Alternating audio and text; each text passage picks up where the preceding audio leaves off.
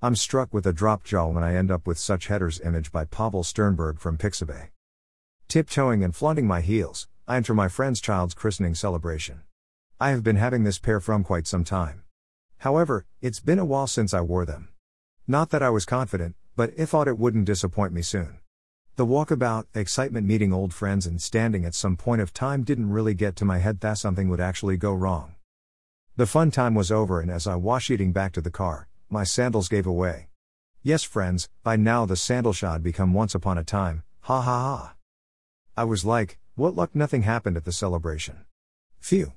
So kind of my sandals that missed a scandal. I'm sure many of us face such situations, however timings can be vary. Who doesn't love heels? Unless we have no option other than wearing flats. We never know when they would actually give away. What would be your preference off pair to be worn when it comes to celebrations? Many of us, in spite of suffering a sore foot after all the dancing, still prefer wearing heels. I learned this from my friends: whenever you got to attend a place which is going to have lots of dancing, keep your flats handy. From low to high, from pencil points to platforms. Each pair has their own beauty. However, always keeping an extra pair in your car can certainly save you some embarrassment. I was seriously lucky this time, and next time I'd do a good check before I end up getting into any such situations.